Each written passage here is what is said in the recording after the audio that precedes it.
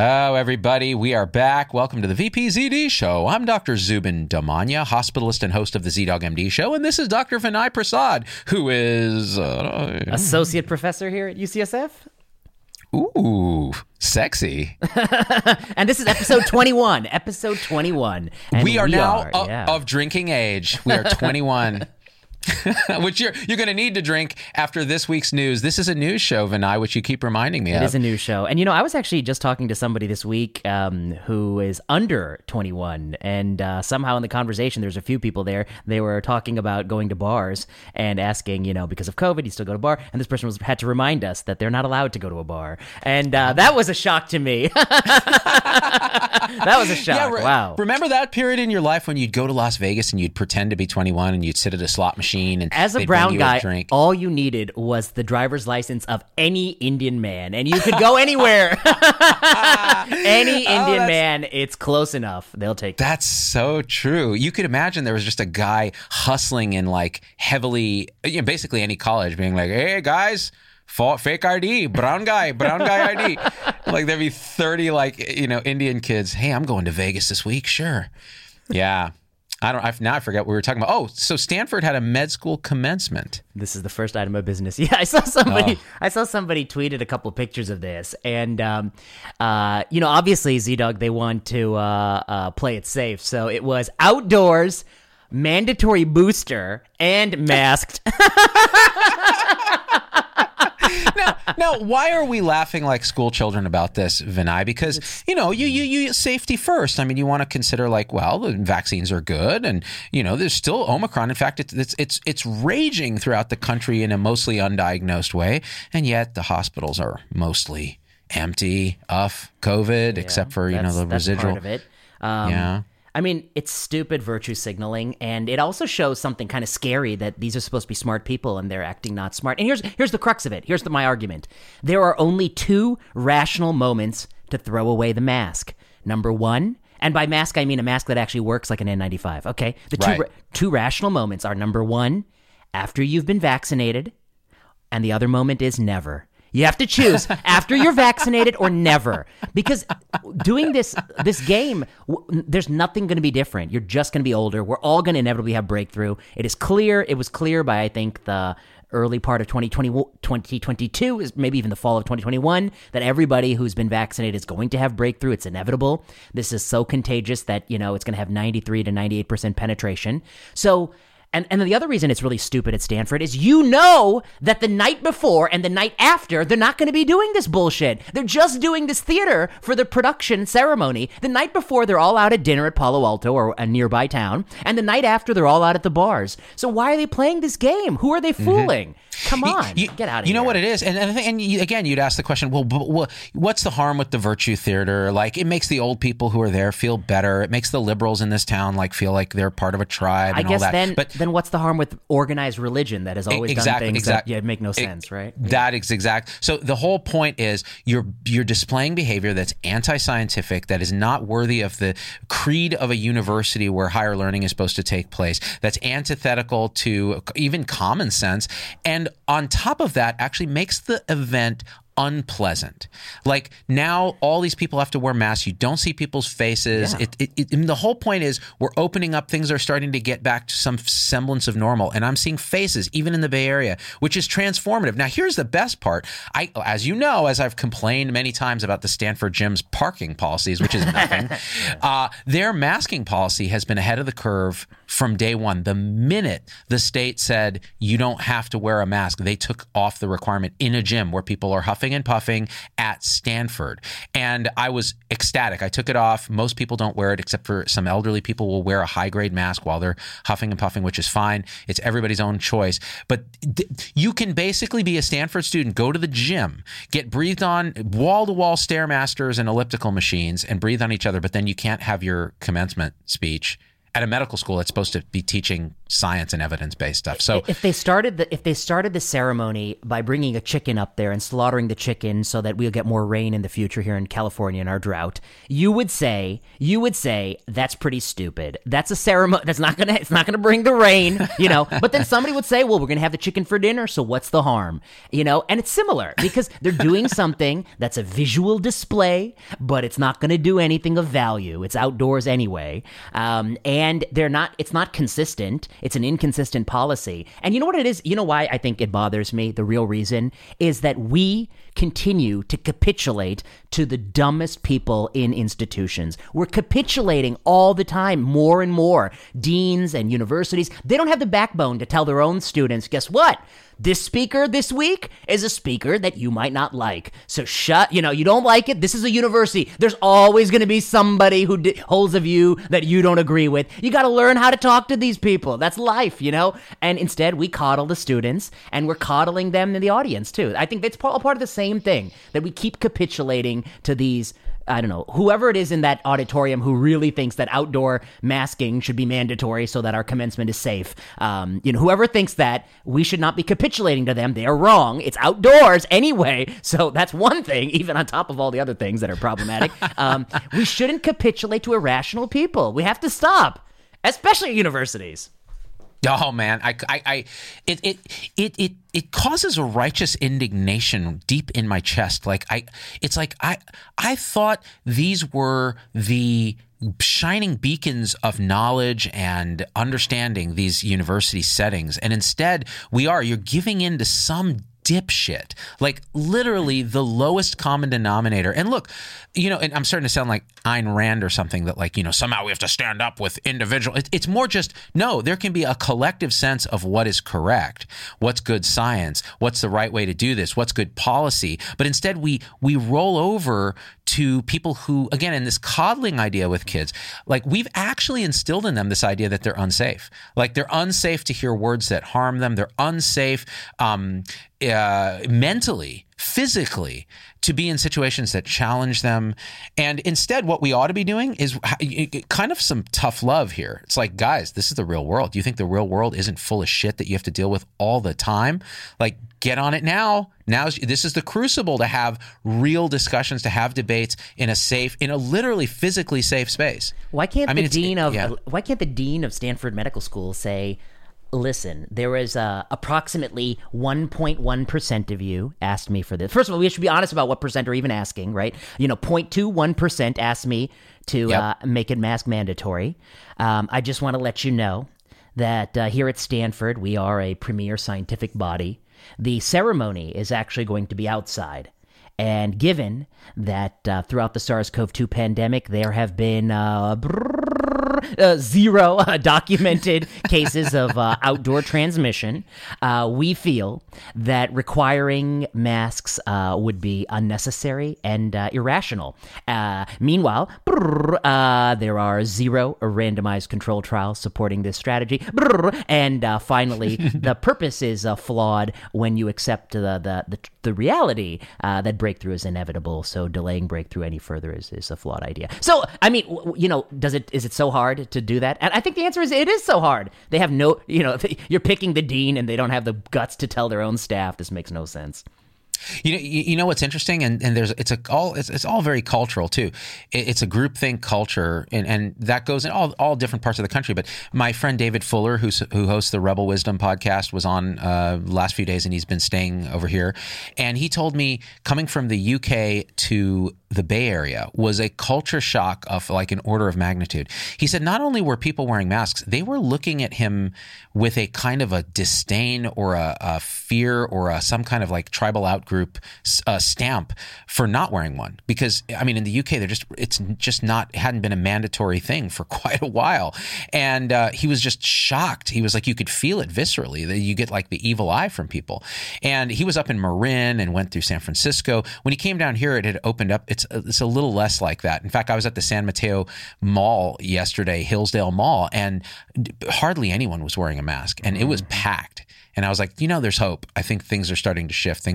People are starting to see reality as it is. I was in Texas earlier this year, and if you wore a mask, they look at you like you're crazy. And they look at the you opposite. I mean, we have to acknowledge the fact that it has gotten to a situation where two different states and political valence would have such different attitudes. It tells you it's got nothing to do with science. It has everything to do with culture / political preference / virtue signal. It has nothing to do with science. If it had anything to do with science, then ostensibly metropolitan areas with the same percentage of intelligent people would be doing the same thing, but that's not the case. And the thing is, there are authorities, scientific figures who will go on Twitter and say, no, it is this. Like, no, you must do this. And they make it like it's an absolute. And I think we're starting to wake up, though. I do sense there's a tipping point now, finally, Yeah. I mean, even talking about this, it feels like a stretch now because things are tipping. Although boosters were so CDC ACHIP, the what is it? Something Committee on Immunization Advisory Practices. Committee of Immunization Practices. That's right. For CDC, just gave a recommendation of should. So 5 to 11-year-olds should get a booster for COVID. 5 to 11-year-olds, a booster based on the data on a couple hundred kids that says that their neutralizing antibodies go up. Nothing about outcomes. Nothing. I mean, it's a pretty stupid decision. But our pal Marty Macri had a great dazzling piece in Newsweek about this, basically ripping the CDC apart yet again, as they deserve. Because obviously, I think you can debate whether or not it should be a may recommendation, but there ain't nobody who can argue it should be a should recommendation. I think that's the maybe we can debate, like, might it be an option if a parent really wants it and a kid might it be an option? That's a fair debate. But can we say should on the just low quality evidence to date? No, you can't say that. That's totally wrong. And the fact that they said that leads one to believe that either they're incompetent or they're victims of groupthink, or they're just got political allegiance bias, one of those things. And, Marty kind of probes it, yeah. He does. And do you know what their rationale was that if we say it's confusing, if we say may, we're not, doing the paternalistic public health monolithic thing. We need to say should. That way some people will take that as a may at least. You know what's so confusing, Z-Dog? We went to that restaurant the other day and there was more than one item on the menu. It's so confusing. Oh my God. It's so confusing. I was so confused. Decision paralysis. I almost need somebody to come and just pick for me from government to just say, here, take this. Every restaurant should just have one item. Let's not make it confusing to people. That's right. It's so patronizing. And it's also a total, obviously it's bullshit because there's so many parts of this process just around COVID-19 where, it's there that we acknowledge it can be confusing. For instance, Paxlovid. Who should get Paxlovid? Ask your doctor. Right. Ask your doctor. It's confusing, right? But now, of course, we need a blanket recommendation. And not only is it, that point is stupid, but, the point you were making to me before we started was just the reality that what are we at? We're at 1/3 of all 5 to 11-year-olds have had even one dose.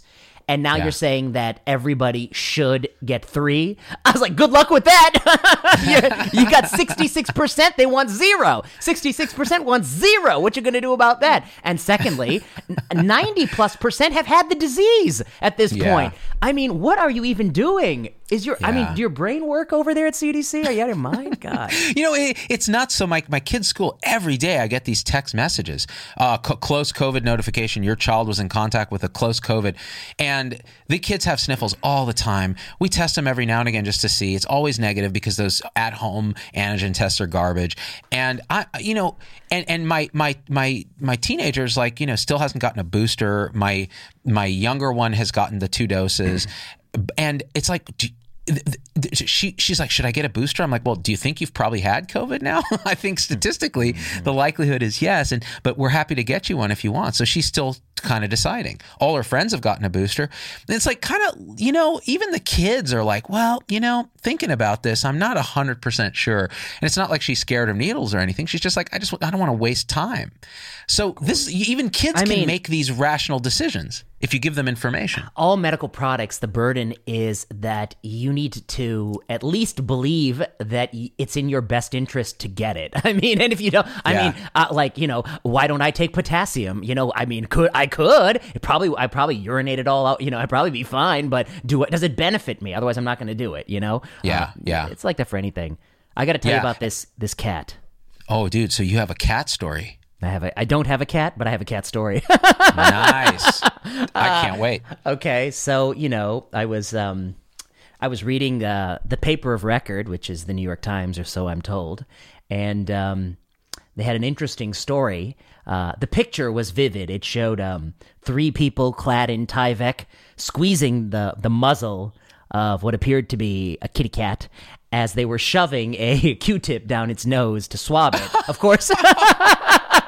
For COVID-19, the caption said, a cat being tested for coronavirus in College Station, Texas in February, Sergio Flores for the New York Times. So basically, Z, they're testing so many goddamn cats that somebody from the New York Times had a chance to fly in and take a photo of this.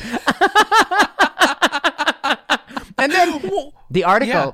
The article blew me away. The article is entitled, "A New Study is the First to Document Likely Cat-to-Human Virus Transmission, but Risks Are Low Overall, Experts Say." It says, Then why are we doing this? People are far more likely to give the virus to cats than cats are to give it to people, experts stress. What fucking expert said that? First of all, I mean, I to date, I have not yet seen the study that would lead one to believe that you're more likely to spray it down to the cat than vice versa. I'd love to see the quality of evidence that went into this, but it just sounds like total trash. And then the story goes on. It tells the horrific story of in the fall of last year, a father and son in Bangkok developed COVID. And then it says, quote, they went on a long ambulance ride to the hospital, quote, for reasons that are unclear, they brought their pet cat. And then it says, when they went to the hospital, the cat was sent to a veterinary hospital for exam. Quote, although the cat appeared to be healthy, the veterinarian, a 32-year-old woman, collected nasal and rectal swabs, which tested positive for the virus. While the veterinarian was swabbing the cat's nose, the animal sneezed in her face. And that's how she thinks she got it. Maybe the rule is don't swab a cat's nose. Don't swab a cat. I mean, this is, by the way, can you imagine? So for each one of my cat's 9 lives, there's a possibility of long COVID. There's nine long COVIDs, yeah. 9 long COVIDs. Like one of them's brain fog. One of them's like, I didn't even get to the best part. The best part. Oh my God. The last part of the story talks about how the CDC advises you that when you come down with COVID-19, you are to isolate from people, of course, but also your pets. And then somebody had I saw some tweet where some guy had COVID and he locked his cats in the other room and he's like, it's really hard listening to them paw at the door and meow. They want to be with me. I was like, oh God.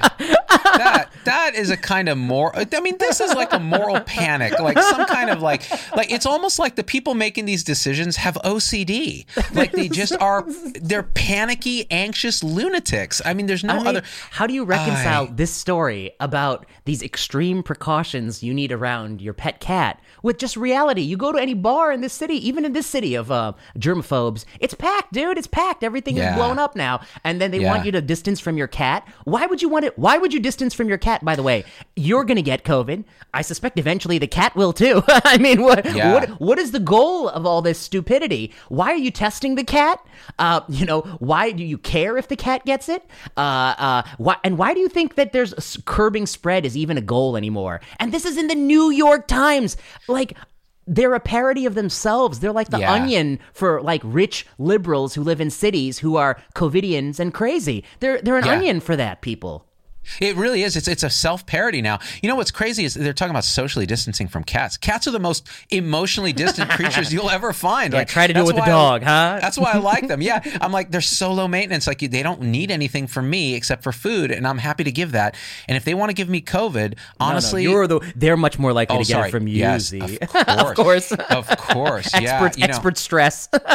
Oh my God. It really, and it's funny. We get all riled up and everything, and I'm calling these anxious people lunatics and all that. It's not really fair. I don't want to stigmatize anxiety, which is a real problem, but I do want to stigmatize allowing someone with a clear bias, which is an anxiety disorder around contagious things, around dirt or whatever it is, to make policy or to even even be out there as a megaphone without being countered clearly. Like, guys, this is crazy. I mean, having anxiety is a real condition that people need compassion and treatment. Guilty. But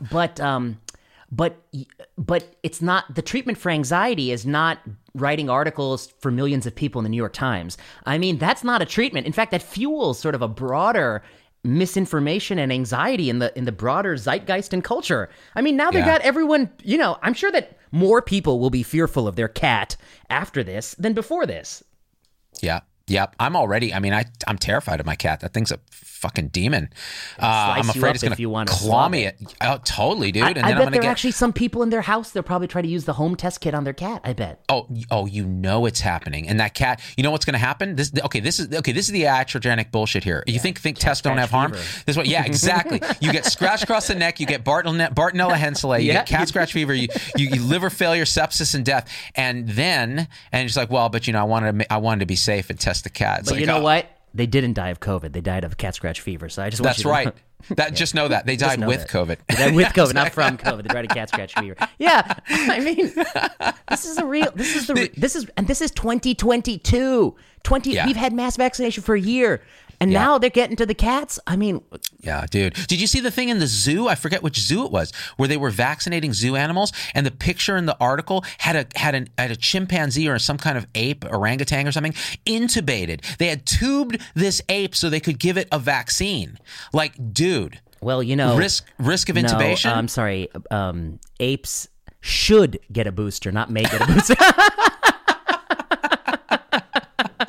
They should get a booster, not May. If it was a May recommendation, they wouldn't have to tube him, Yeah, absolutely. And this is like Planet of the Apes COVID edition, where they're, you're losing apes to iatrogenic complications. Which animals have vaccines available for them? Are there any species that don't? Oh, we'd have to ask a vet. That's a great segment. Ask a vet with Vinay, Z-Dog, and a vet. And then it would be, they'd be like, actually, unfortunately, amphibians and turtles still don't have COVID-19 vaccine. We're pushing the vaccine drug association administration to really expedite approval for non-endothermic organisms. The pandemic's not really over until geckos, lizards, and turtles have the vaccine. Turtles. Where do you even give that turtle the injection? I mean, do you give it in the shell vein? Do you give it in a foot? I'm not sure. This is a good question. I once had they have a protection. Yeah. Yeah, I had a veterinarian on my show. She was talking about actually the levels of burnout in the vet community. Did you know? Really? Yes. Really? So apparently it's worse than doctors. That group is predominantly female. Something like 80% female are veterinarians. They are constantly beleaguered by crazy pet owners who demand all kinds of terrible things from them, including like convenience euthanasia and things like that.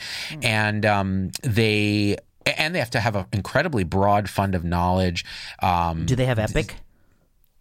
They now are getting EHRs. No, they're not. Yeah, they're getting Epic. That's probably why they're burning out. No, oh, dude, that would be the final straw, dude. Yeah. You won't even be able to find a vet anymore. But yeah, it was pretty heartbreaking. I was like, this is sad because they go in because they love animals, they want to help animals, and they end up having to deal with fucked up people that are pieces of shit. And people, people are dicks to their vets. They just feel like this sense of entitlement, and they're very attached to their animals, of course, which is fine. That's just love. But I mean, man, it's ugly. Care everywhere for a puppy. Oh my God, dude! My dog online, where you can access your dog's veterinary record. Yeah. Oh, dude! Oh my God! Just the other day, that this is a new thing that like MyChart allows the patient to sort of, the default is they'll read the note if not. And somebody I was asking me some questions about what was written there, and I was like, somebody should relay back to the like primary team that.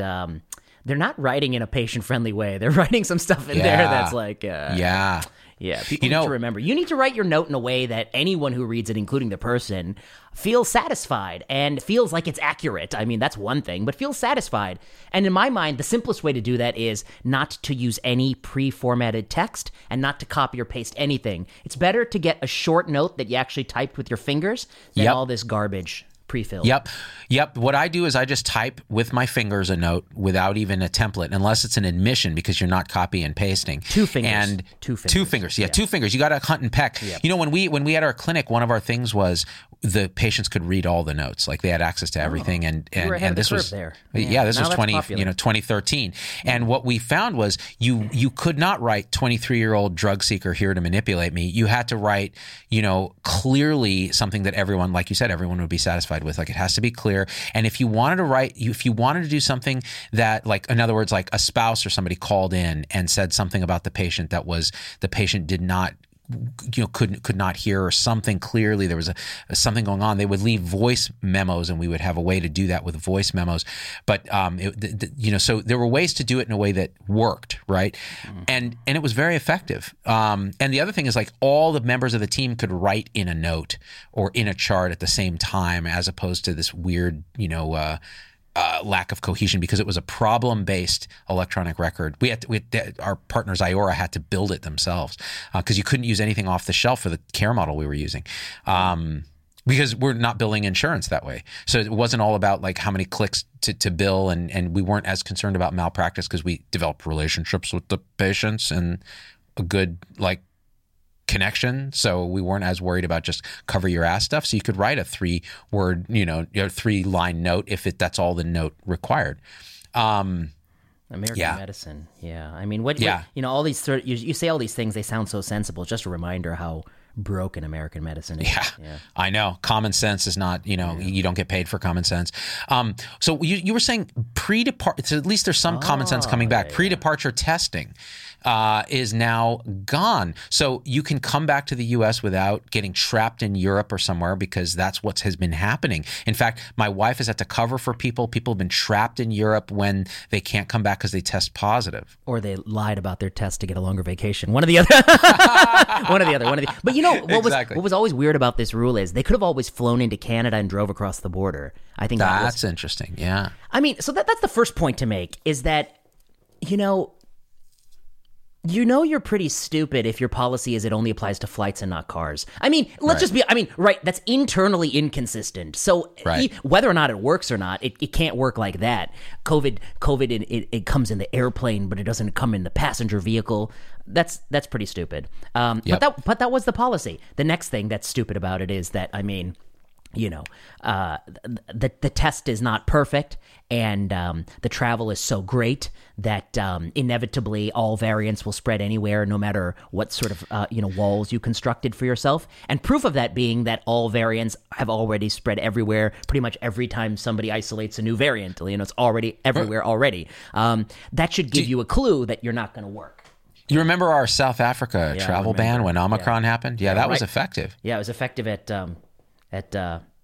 changing people's itinerary. It was a very, very effective airline company, highly effective at making sure the Omicron that was making sure the South African variant that was already in both countries stayed there. In both countries,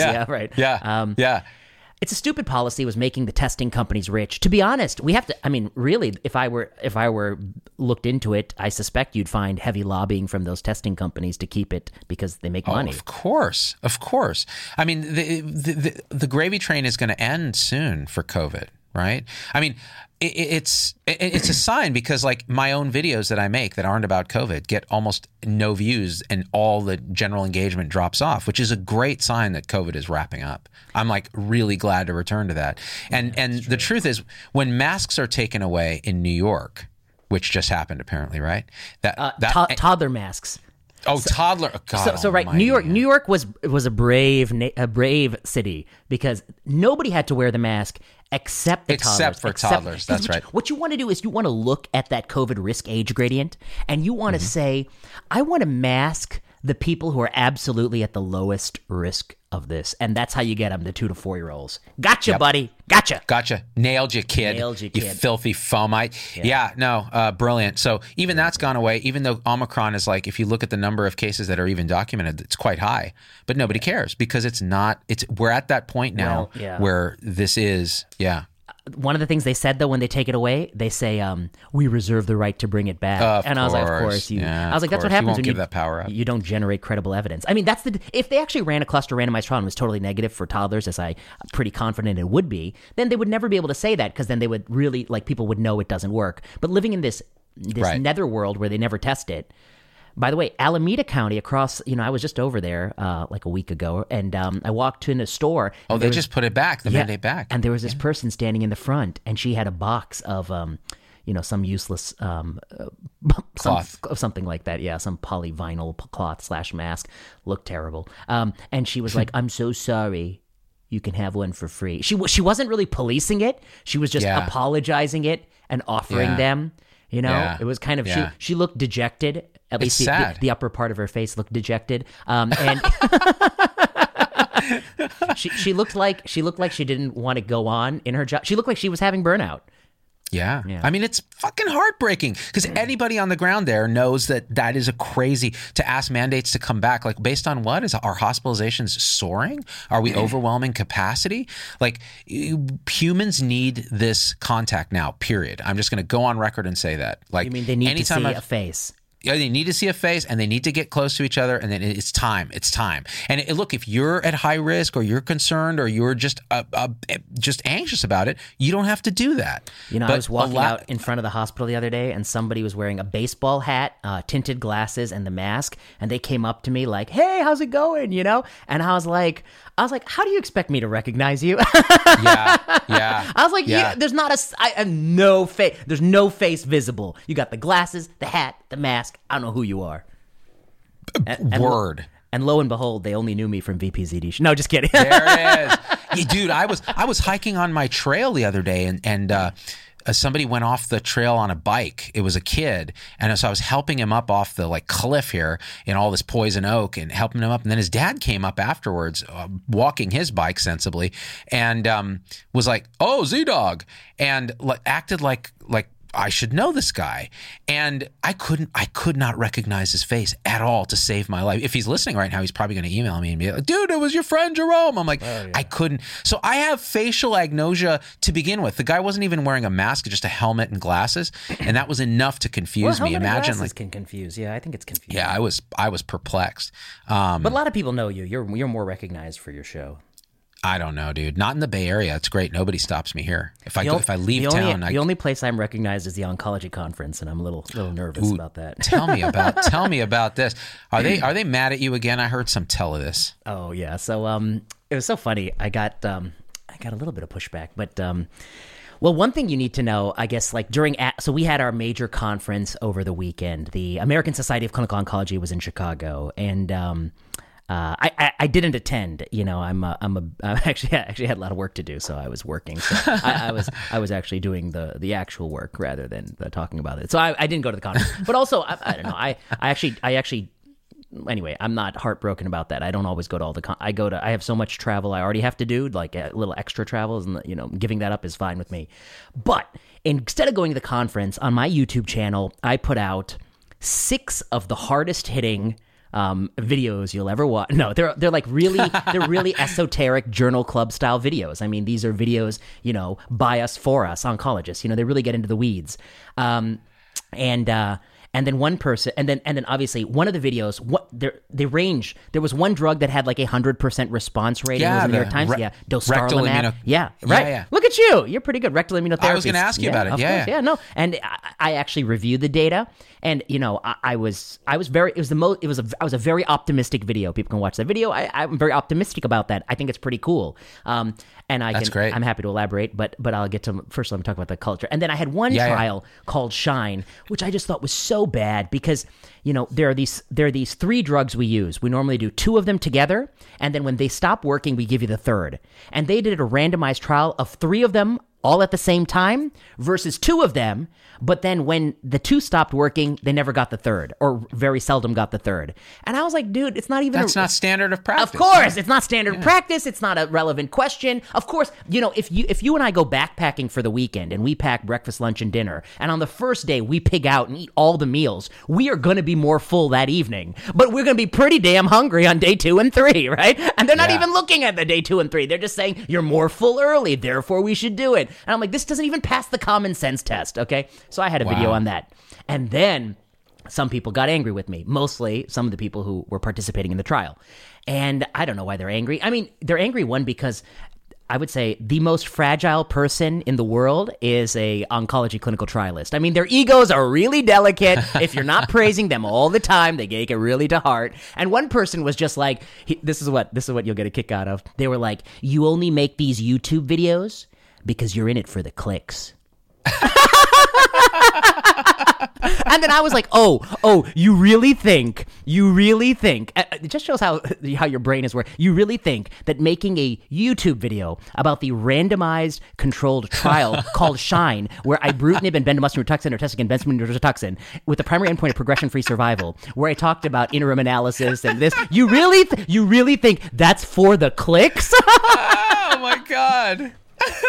And then I was like, you think I spent like 3 hours making a video on omitting chemotherapy in stage 2 colorectal cancer based on circulating tumor cell-free DNA for the clicks? Ain't nobody want to watch this shit, man. Ain't nobody want to watch this. Are you out of your fucking mind? Nobody wants to watch this shit. Of course nobody wants to watch it. Just look at the views on the channel. Everything that's like general medical interest has a lot of views. These videos have so few views. Of course nobody wants to watch it. The only reason somebody would make it is they're genuinely interested in the topic. Is it so hard to believe? God, I mean, come on. It's so ridiculous. People say that to me too. You're just about the clickbait, and I'm like, well, so that's why I put out the last two videos I put out were meditation stuff, and not just meditation, but fucking esoteric meditation. Like I talked to a Tibetan master who's a lucid dreamer who teaches you dream yoga, like meditating in your dreams. And I'm like, okay, there's like 3 people who are interested in that. And by the way, it's funny. So it gets like 1,000 views. It gets like nothing, but I get these literal physical letters in the mail from people who are like, I had an experience watching that video or whatever it was. And I'm like, okay, so the 10 people who watch it are transformed by it. And more importantly, you're genuinely passionate about that topic. I'm interested. I know. That's right. That's right. Just like you are about the oncology shit. Of course. Yeah. And you and I are not, you and I are smart enough to look around and realize if we were truly in it for the clicks, there are many other topics we could talk about that would generate many, many more clicks than talking about 6 randomized or 6 clinical trials presented at ASCO. That's not for the clicks, okay? That's not. Listen, I know how we could get clicks because you want to make ad revenue. This is how we get clicks. Okay. 2 real doctors watch Korean soap operas. I mean, like, it doesn't even matter. We watch That's all House. we have to do. We watch House. Yeah. And we break it down. Like, you talk about the evidence-based medicine. I make stupid jokes, and we would be legit superstars. To be honest, my video about that kitty cat being swabbed, that's for the clicks. No. That's for the clicks. That's for the clicks, not this randomized control trial. Like, catopharyngeal swabs, man. The other thing that obviously this didn't come across your desk because like the only people who are talking about this are like 15 people. One thing I do think I could have done better in my video is drawing a distinction between the people with whom I have the problem, which is the company running the study, and some of the people trialists.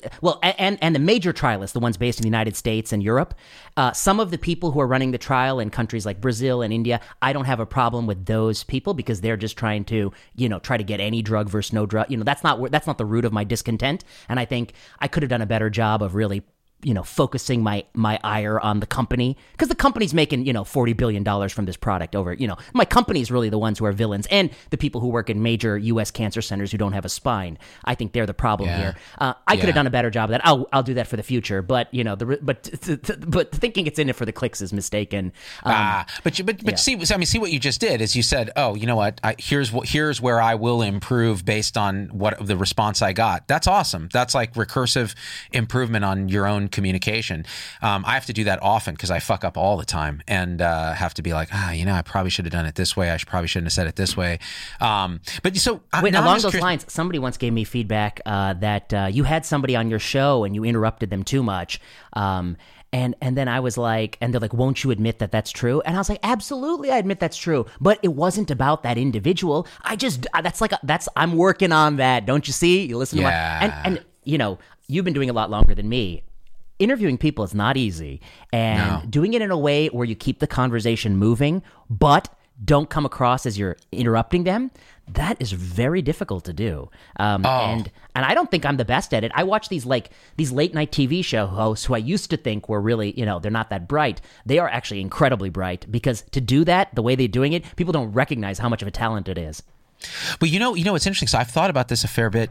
Recently, I've been doing these, personality score things where you kind of categorize yourself from 1 to 9 different personality types. And one of the personality types that the main one that I fall into is this number 6. It's this Enneagram thing, and I've did a video on it. But the idea is the 6s are always relational. They're always trying to obtain either validation or support from people outside, and so typically, historically, they make very good talk show hosts because it's always a give and take with them. It's always relational. Whereas a type 1 who is a reformer, is this is right and this is wrong. I care about what's right. I know what I believe.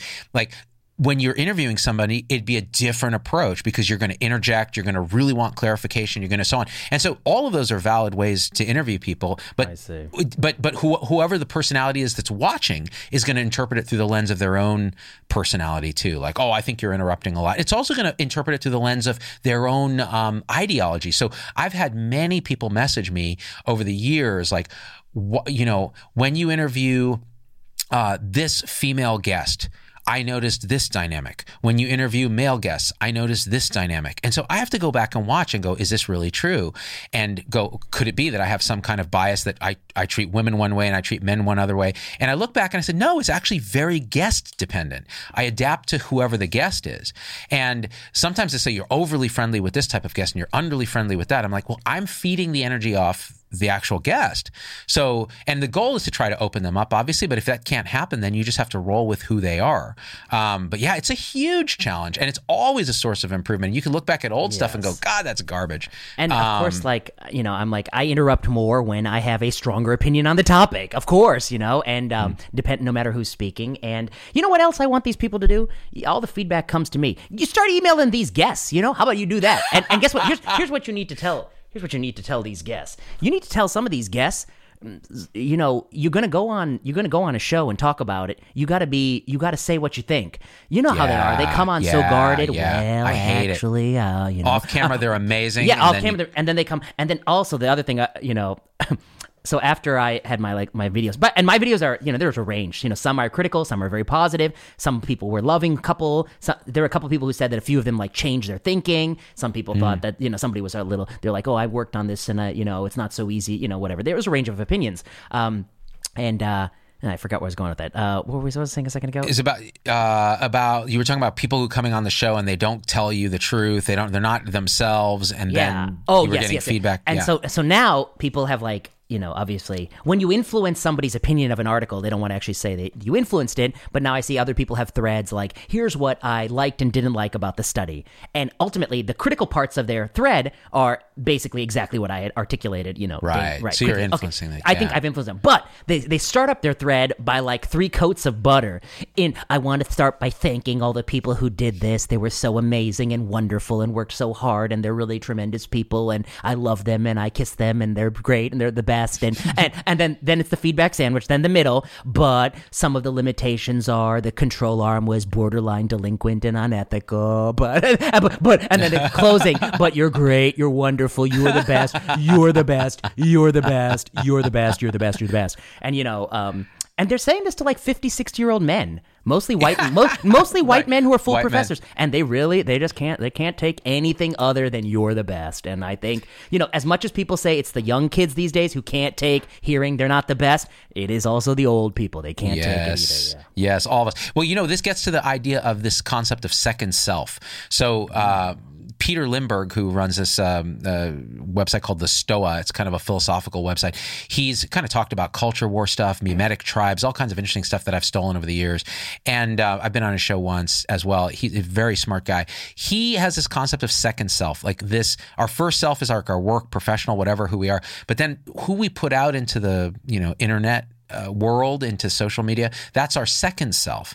And the second self often has a lot of failure conditions associated with it that it can get trapped in. And one of them is being afraid, which is what you're seeing there. Like, well, if we really want to butter these guys up, but then, I want to actually say what I think, but only in a way that doesn't get me in trouble. And so that kind of second self is a denuded, neutered, horrible second self. And you and I hate that because when we get somebody on camera, I can feel it. You feel it energetically. You're like, this person is pussing out right now in front of me. And I can't have this because this is not going to be good. This is not authenticity. It's not truth. So, but they don't have to be fully who they are offline. The second self does have certain parameters, but the failure conditions are multiple, right? Audience capture is one of them. You start saying what you think the audience wants to hear, and that in itself is a failure condition. Internalized capitalism, where you're really thinking about the clicks and the views and what to say to maximize those. So those are kind of traps people can fall into. And then parasocial projection. So this one was interesting. So your audience projects onto you their own shit.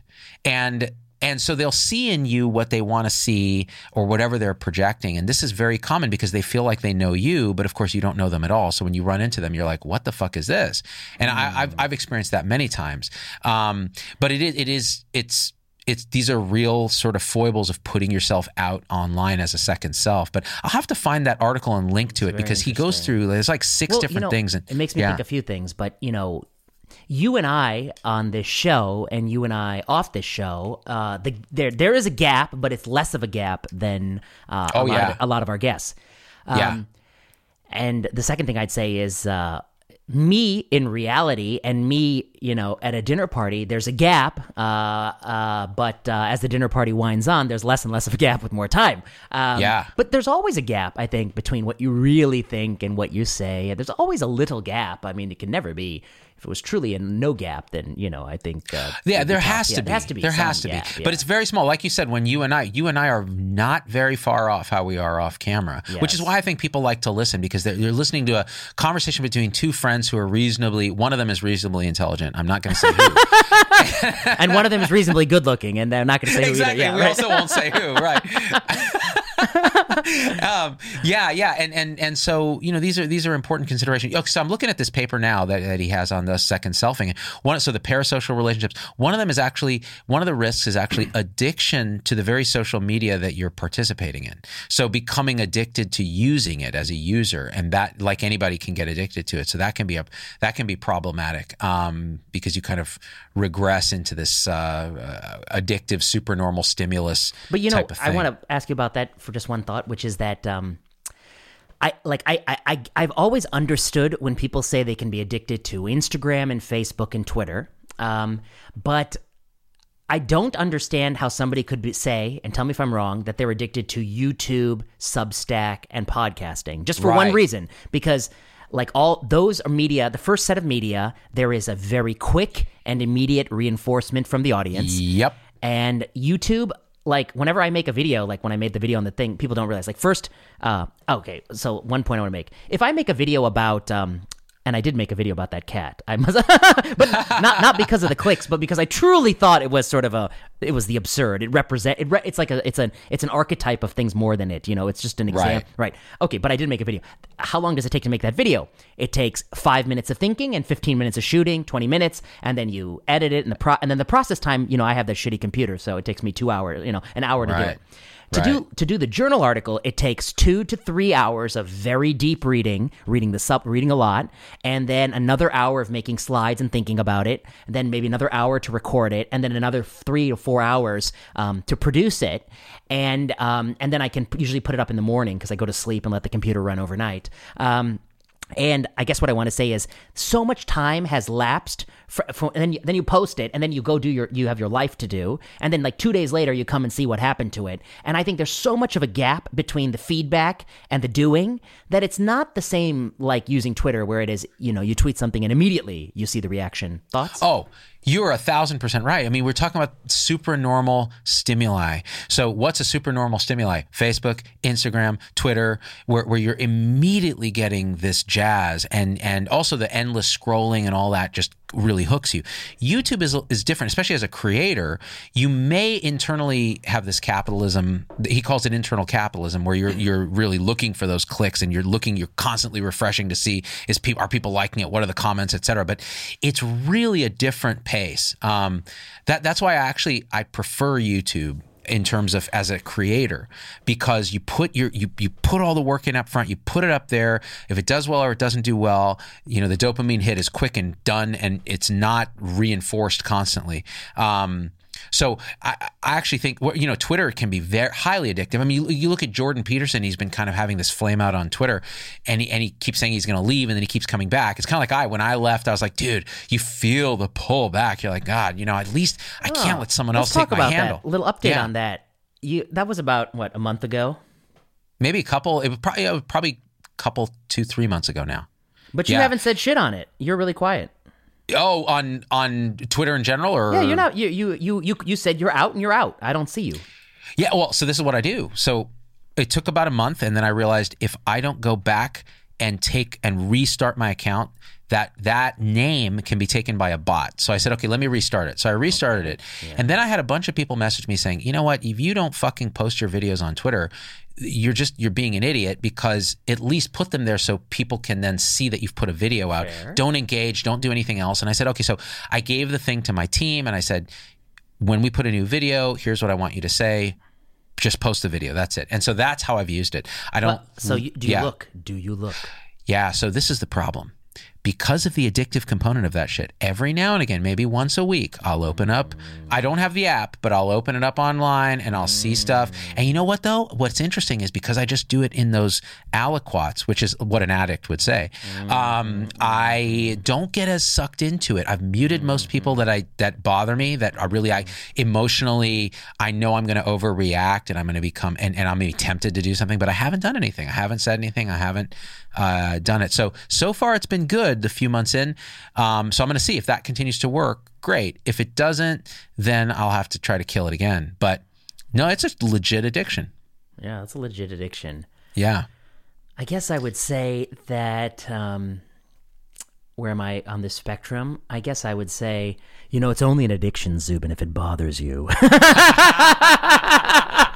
If it affects your day, yeah, isn't that the definition? Otherwise, of addiction? you're just dependent. Yeah. Yeah. So I guess what I would say is that why do I use it? I guess I have definitely had moments at time where I feel addiction, but I'm currently in a moment where I don't, and maybe why is I've set my settings so that unless I follow the other person, I don't see what they say. So. I only follow the people who I follow, and then if they say things that are too crazy, I just unfollow them, and so I don't see anyone else.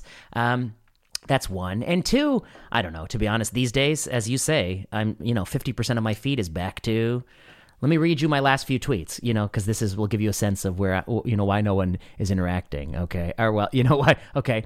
If a drug company hires a consulting firm to run a cost-effectiveness study of their product, and they find, surprise, surprise, it's favorable, and they offer first and last authorship to you, the academic KOL, just say no. Why are you selling yourself for a paper?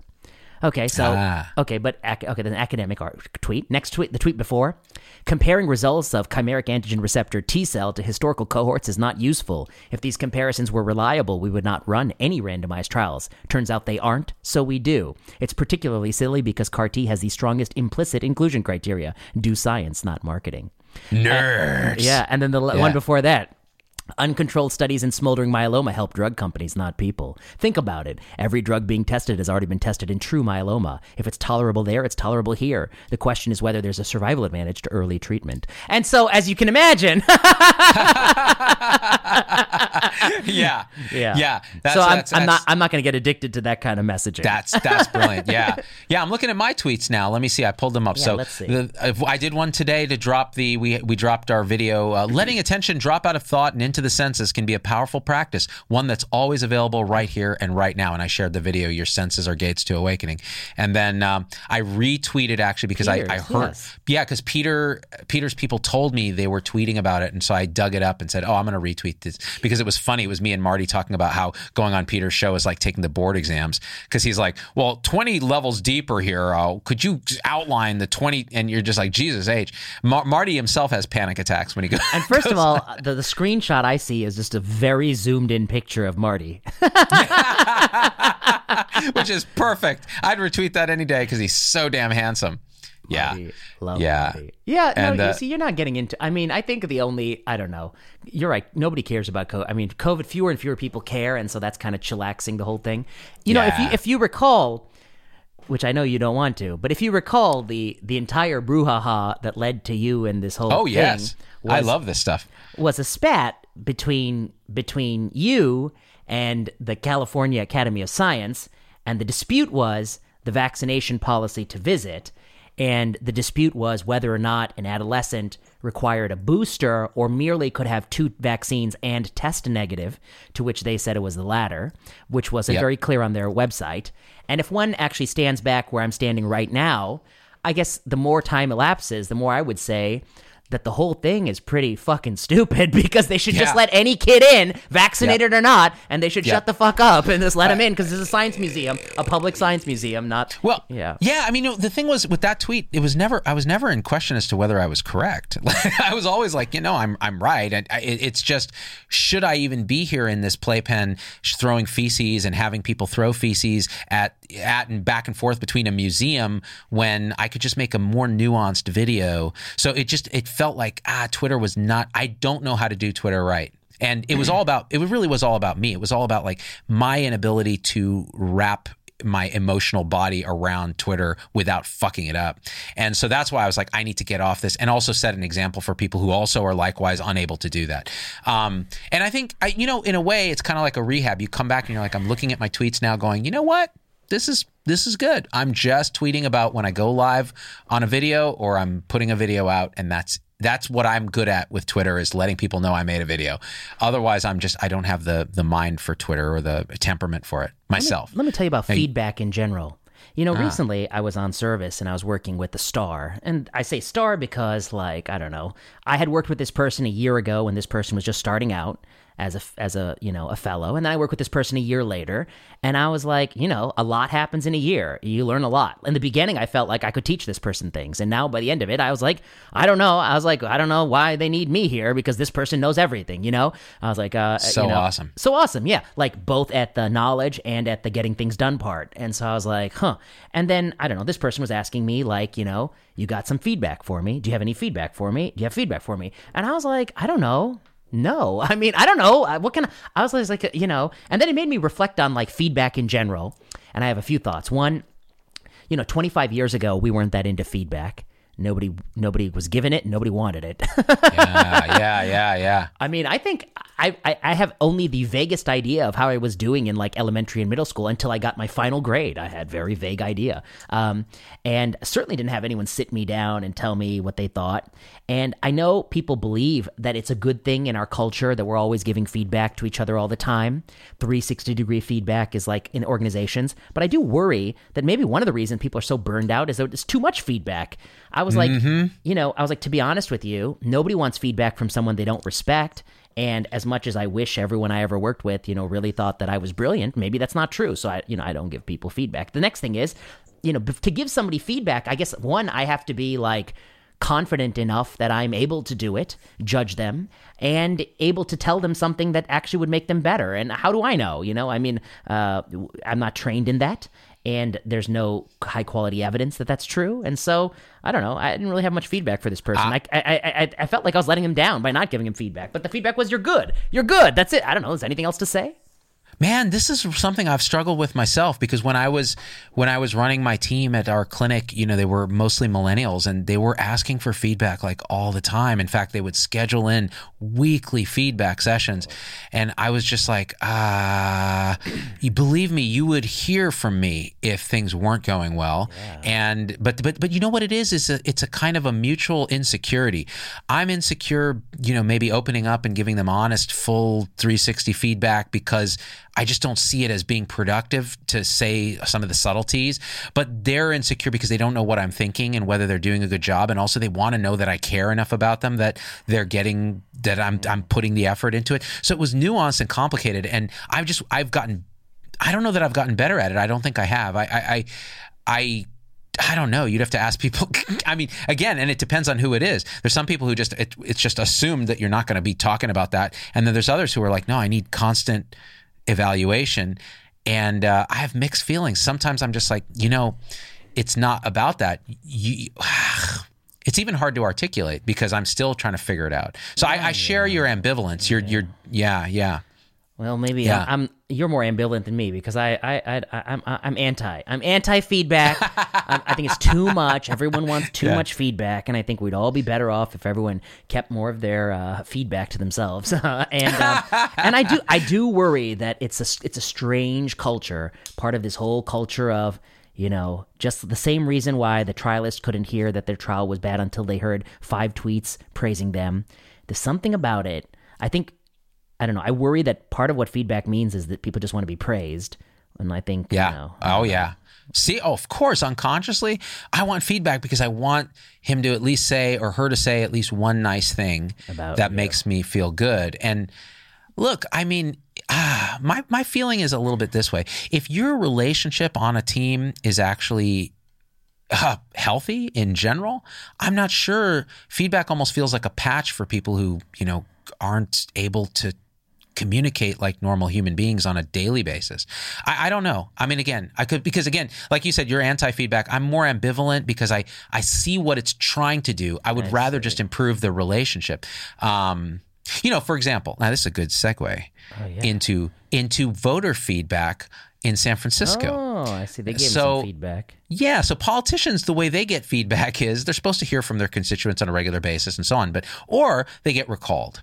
Or they get booted out of office. And San Francisco gave feedback to the world when Trump was elected by electing a DA, this guy who's the son of I think these kind of left-wing revolutionaries who were arrested and spent time in jail and so on. And he was a public defender, not a prosecutor. And they elected him as a DA because he was saying, we're going to totally transform how we do criminal stuff. We're going to lessen, focus on these sort of minor crimes and focus on the big stuff. And, basically, and so they elect the guy. He goes in and basically was interpreted by the population as decriminalizing crime, more or less. The city during the pandemic has so much sort of shoplifting, car break-ins, just bold kind of grab and run kind of stuff. It just felt lawless to the citizens.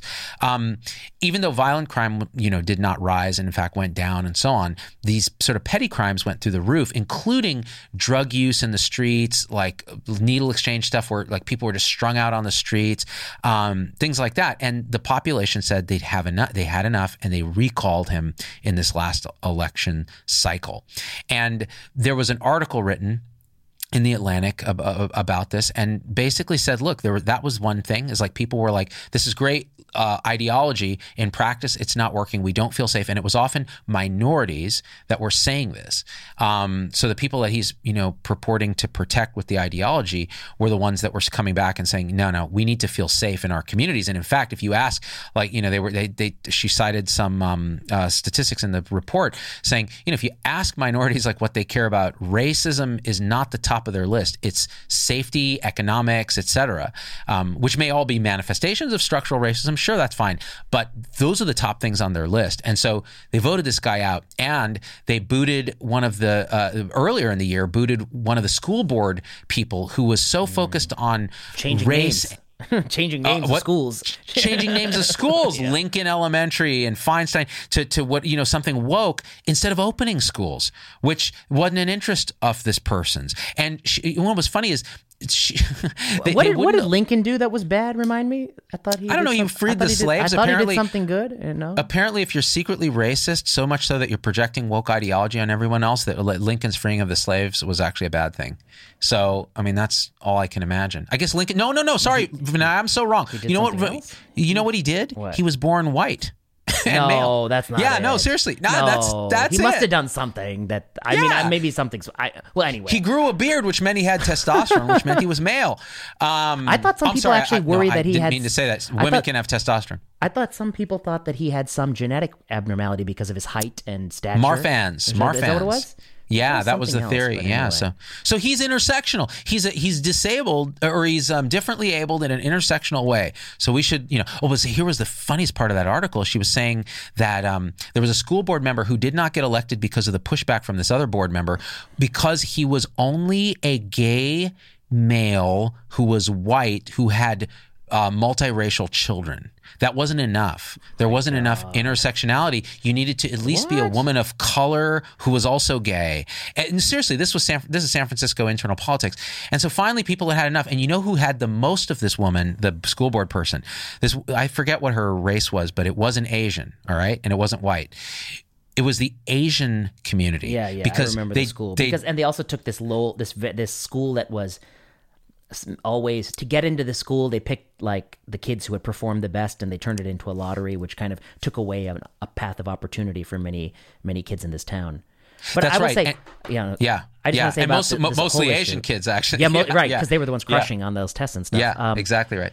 I mean, I guess you'll have to tell me more about how do you actually solve the problem and the nitty gritty. And as a policy person, I want to look into it a little bit more. But I will say, as somebody who spends a fair bit of time in the city, particularly around all of the hospitals, it's a terrible experience. I mean, it's terrible, especially at the hospital I spend the most time at, because the number of people sleeping on the streets is massive. The amount of feces that you step over, dogs and or human, is massive. The amount of drug paraphernalia you stumble over, the amount of trash in the street.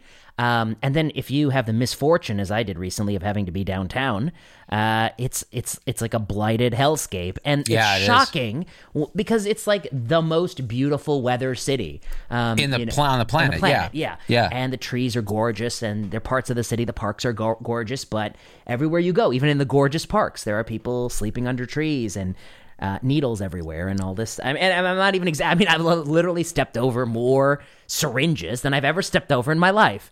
And I guess, and then you go to some of these pharmacy stores, and every single thing is behind lock and key. Every single item. Yeah. And the toothpaste is behind lock and key. Deodorant behind lock and key. Yeah. Because people will just come in and take it. And so the question is that this is an epiphenomenon, clearly, of failed policies. Total failure. It's failed policies. Yeah. So what do? Do you double down on the policies that failed, or do you start to try different policies? So in New York, when crime was surging, they changed policies. They said, okay, well, we're going to get this guy and he's going to do something different. And whether that's all New York's policy or whether it's a broader policy shift in the country, you don't know. But you're not seeing the same decay in cities that have different policies. So and there's a lot of variables that go into it. So right. I think what people so that's what I keep coming to. Like, as a methodologist, I'm like, well, how would I prove to myself it's the policy versus? I mean, some of the other confounders would be, people know that San Francisco is like this. So if you had a homeless population in Reno, Nevada, you put them on a bus to SF. That's right. Right. So I think people will punish and that's that. happened. That's happened, because the other thing is that it may draw homeless people because we offer more services. Like, right. For every person you see on the street who is in fact homeless, there are lots of people who are, maybe have their stuff a little bit more together and actually taking advantage of some of the programs, like getting into housing and stuff. And so maybe there's some success stories you don't see because they're not on the street anymore, right? And that may be a draw.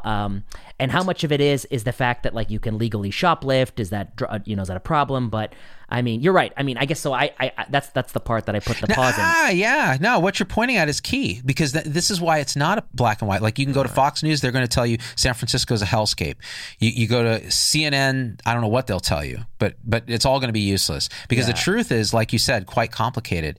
And, I guess I'll concede it is a hellscape. Nobody likes to live in this situation. Nobody likes to walk 4 blocks to the hospital from the restaurant and step over 25 needles and 3 people passed out in the street.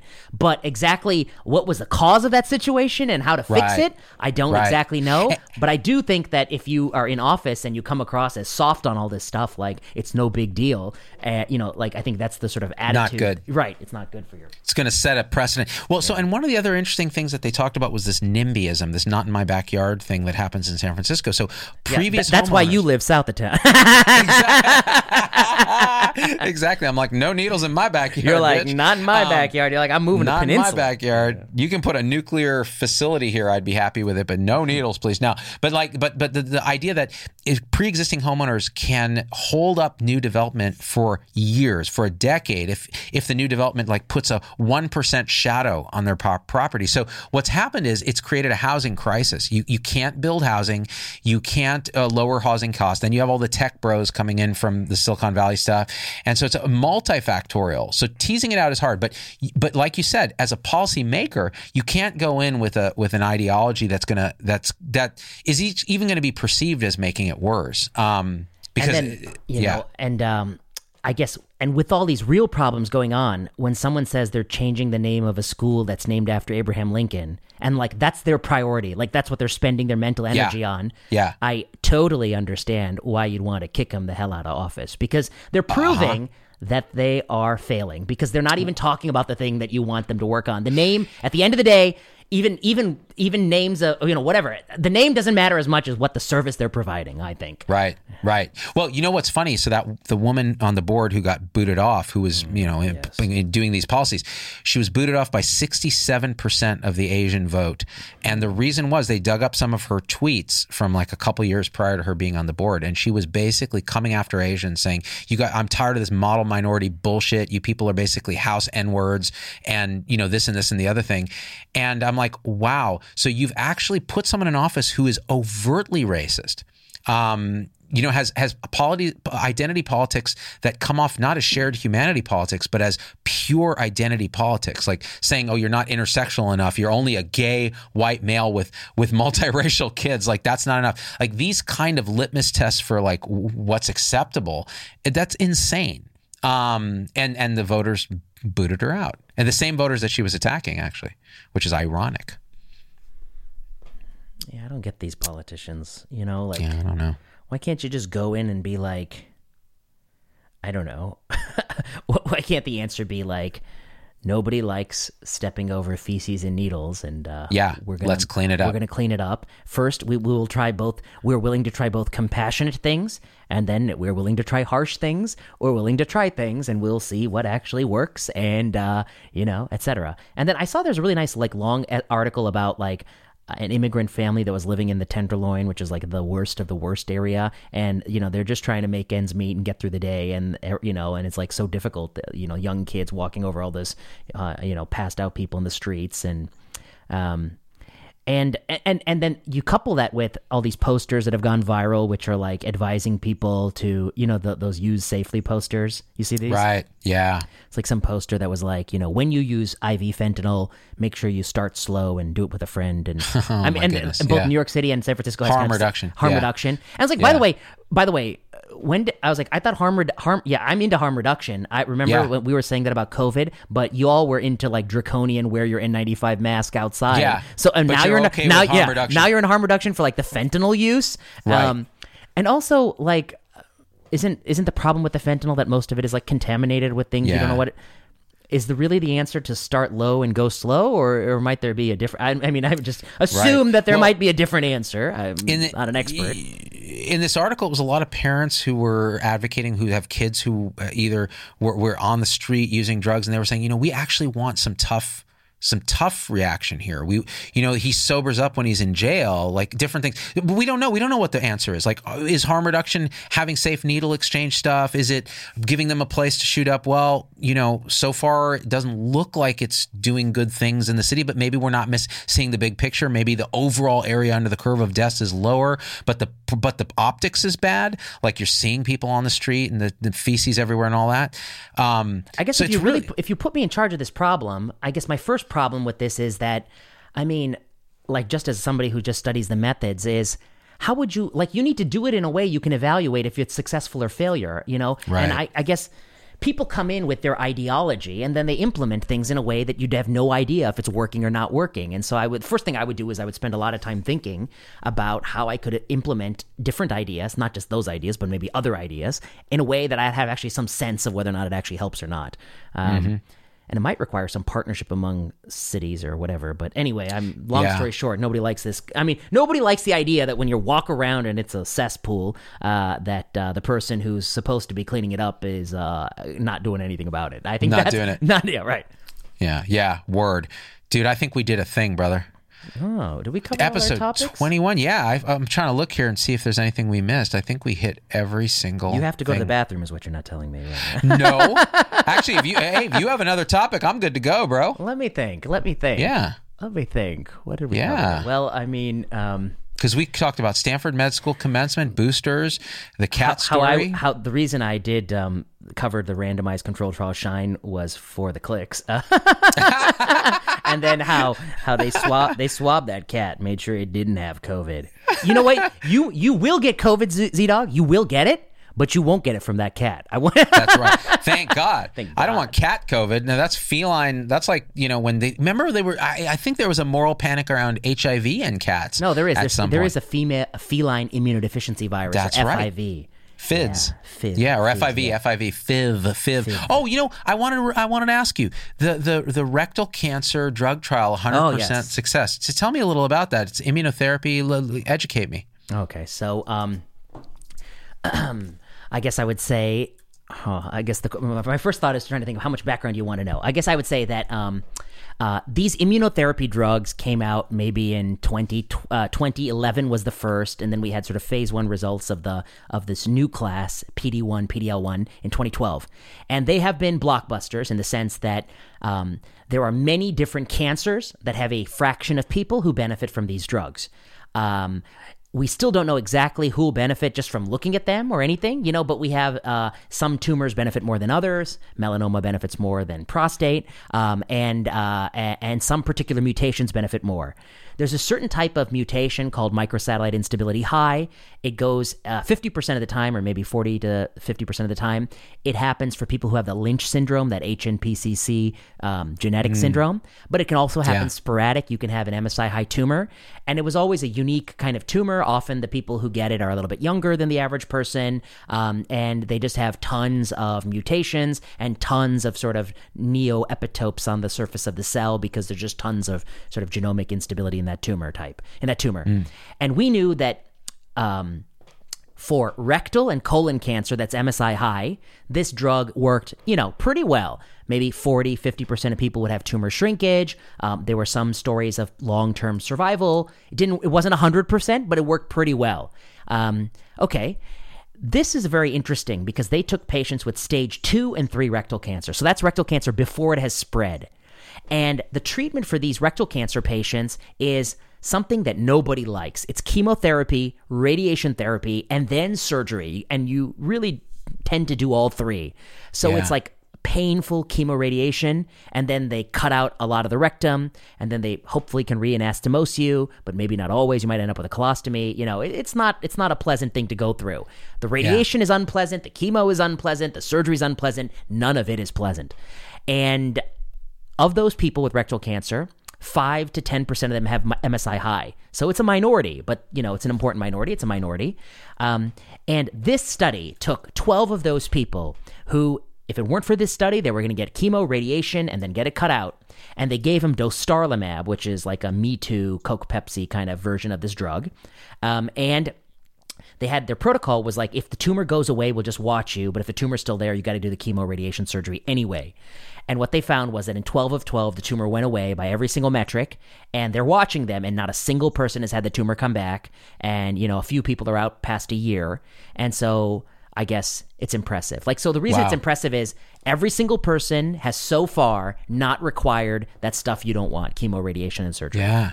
That's remarkable. Yeah. But now this is an example of really personalized medicine, because you're looking at the tumor type very granularly and saying, okay, it may respond to this. Yes, I think you're right. It actually is based on these molecular characteristics. And then the other thing I'd say is it might even be an example of an almost parachute-like effect. If you didn't give them this drug, there is a near 100% chance they're going to get chemotherapy, radiation therapy, and surgery. Now, once they do that, they have a 75% chance, I think, of long-term survival. But they have a 100% chance of going through something unpleasant. By giving them this drug, you have reduced that chance so far to 0%. So it's really like a light switch kind of thing. And in my little video on this, I propose a new study design. I'm a little proud of this, so I'm going to tell you about it. And we're actually trying to write it up. But basically, the idea is this. Now that you have these results, what's the next study you would do? And I'm the kind of person who normally wants randomized controlled trials. But in this moment, I will acknowledge that it's really, to avoid those things is really pretty good. So here's how I would do this study. I would basically run a study where you get randomized to this dostarlimab or nivolumab or pembrolizumab, one of these new drugs. And as long as it's still 100% in every arm, we're just going to keep giving you the drug and not give the chemo radiation. But the moment it's not 100%, if it goes to 95% or 90%, there'll be some percent where there's a trigger that if you have relapse in 10%, we trigger randomized control trial. So that way, that if it's truly as good as they say it is, that we're never going to get there. But if it is not as good as they say it is, we are guaranteed to get the right study. And I think, I don't know what the answer is. So 12 is small number, so maybe maybe this will hold up, but maybe with larger sample size it will not. But I like my study. That's great. What do you call it? I call it the is it still a parachute trial? As long as it's still a parachute, you don't have to randomize. But the moment it's not a parachute, you're going to start to randomize. And just to tell people, remind them, when we say parachute, meaning you don't randomize control trial a parachute, you just kind of know it works based on observation. It's kind of like what the ivermectin people were saying about ivermectin, but they were brutally wrong about. I guess the difference is that if you got ivermectin, you didn't have a 100% chance of survival, and if you didn't get it, you didn't have a 100% chance of death. That's right. So That's right. It was probably pretty close to 8% whether or not you got it. So that's right. That's right. Not really the parachute. But that's right. That's right. So you could look at it this way. You could say, okay, yeah, right, exactly. This particular sequence of 12 patients, it was almost like a parachute. You threw the thing on and it worked every time in the sequence that you had. Now maybe more numbers. So you're saying keep going. When you start to get a certain fail rate, that will trigger. Then you do the randomized. Yes. Yeah, that's a great option. Huh? You know what? You may have a future in cancer. Yeah. Okay. I don't know. Well, the way we're gonna list you as a suggested peer reviewer when we. Oh my God! I'll do a video about it. Well, guys, here's a public peer review of an unreleased manuscript. So here's a question. So how does this dostarlimab actually work? What's the proposed mechanism here? Well, I'm glad you asked. One of the ways in which cancer survives in the cell is immune evasion. Now, cancer has many properties that give it a favorable advantage over your normal cells. And those properties include getting blood vessels to grow to it, having a proliferative advantage, maybe even a metabolic advantage and taking advantage of nutrient pathways. But one of the things cancer does is it evades the immune system because to some degree we all have some, I'm sure, precancerous cells that our immune system mops up. One of the mechanisms of immune evasion is expression of a T cell inhibitory molecule on the surface of the cell. And the T cell touches that molecule, and that molecule basically tells the T cell to disengage. Back off. Yes, and that interaction is the programmed cell death 1 and programmed cell death 1 ligand, PD-1, PD-L1 interaction. And these monoclonal antibodies, they target that interaction and prevent it from happening. So they block a leave me alone signal, which means it don't leave you alone no more. Or as they colloquially say, they unleash the immune system on the tumor, unleashing it. I always like that colorful metaphor of unleashing the bulldog that's been leashed. Unleash the T cell. Unleash now. the T. Yeah. On my mark, unleash T cell hell. Unleash it. And of course, that explains the side effects, which is usually autoimmune problems can be exacerbated and what we call the immune-related adverse events. Anyway, the T cell. To be honest with you, that's the extent of my understanding of how it works. That's all. Hey, man, that's pretty good. That's pretty good because you would think does it modulate immune systems that you can get these autoimmune things? That would be the first thought, and like you said, that may be one of the things. That's great. This stuff. This is where I think you really see the rubber hit the road when it comes to bench science, clinical trials, actual outcomes for patients, and relieving suffering. Because like you said, chemo, radiation, then surgery, possible colostomy, it's brutal. It's brutal. I have extended family that have been through this or going through this, and it's not good. It's not a fun process at all. But yeah. That's great, man. Look at that. See, we just reduced the clicks on our video by like an order of magnitude by talking about this stuff. No, we talked about that for the clicks, Zubin. For the clicks. according to your critics, yes. That's exactly what we did. T-cell inhibitors. Like the only reason you broke down this underpowered phase 2 randomized trial and talked about the non-inferiority margin is that you wanted those clicks. You wanted those clicks. Yeah. Every day people go on late at night on social media. They say, who's talking about non-inferiority margins? Who's got that hot stuff? Yeah. You have such horrible audience capture, Vinay, that you're captured by 3 people. who are so into this. They're like, oh man, I got to do it for this triumvirate of people. I'm doing it for the clicks, but 3 clicks. Exactly 3 clicks. Man, that's awesome. I got a lot of emails from like the doctors, and like one of them was like, they like to, I don't know, they like push back on stuff. They're like, in one of the videos I was like, there's this type of breast cancer, triple negative breast cancer. It does not have hormone receptor positivity. And yet 37% of people in that arm received hormone receptor therapy. I pointed that out. Yeah. And I was like, me thinks it smells fishy. I was like, something going on here. And then I got back. It's like, oh, but Dr. Prasad, as you well know, and I got many emails, as you well know, hormone receptor positivity can sometimes be lost. And then I said, well, yes, I do know that, but that does happen, but it don't happen 37% of the time. Now, does it? And then nobody replied back to those emails. I sent it to like 5 people.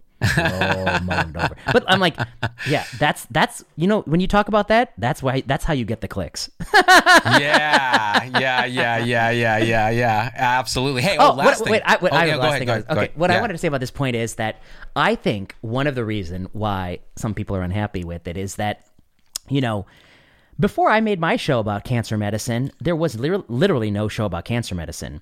And for all the limits of my show about cancer medicine, it is really the most popular cancer medicine show by a lot. Because and I think that's what irks them. It's not that some rando is it's not that some random professor is critical of them. It's that it's that criticism is just getting a lot of people listening. Yeah. No, it's true. Your thing is actually remarkably popular. I told you that when we first met for the space that you're in. It's kind of, you're the gold standard of that. So people get understandably agitated if they disagree.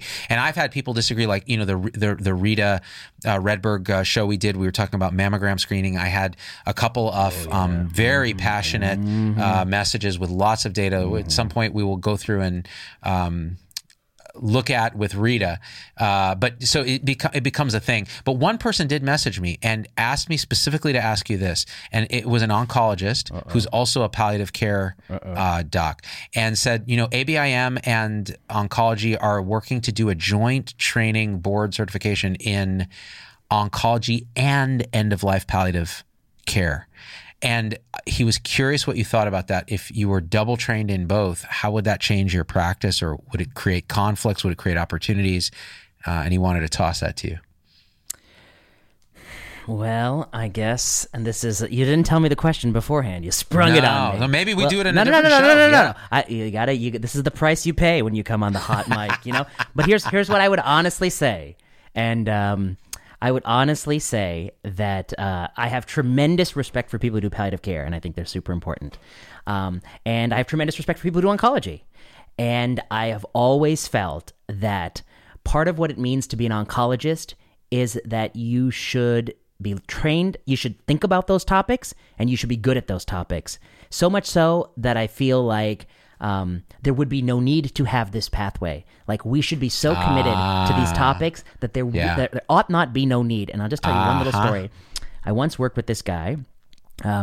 He was, I think, maybe 35 years older than me, and he had been doing it a long time. And I had the privilege of shadowing him for a long period of time. And, whenever I found people that I really clicked, or where I felt like that they had something to teach me, I just sidled up to them all the time.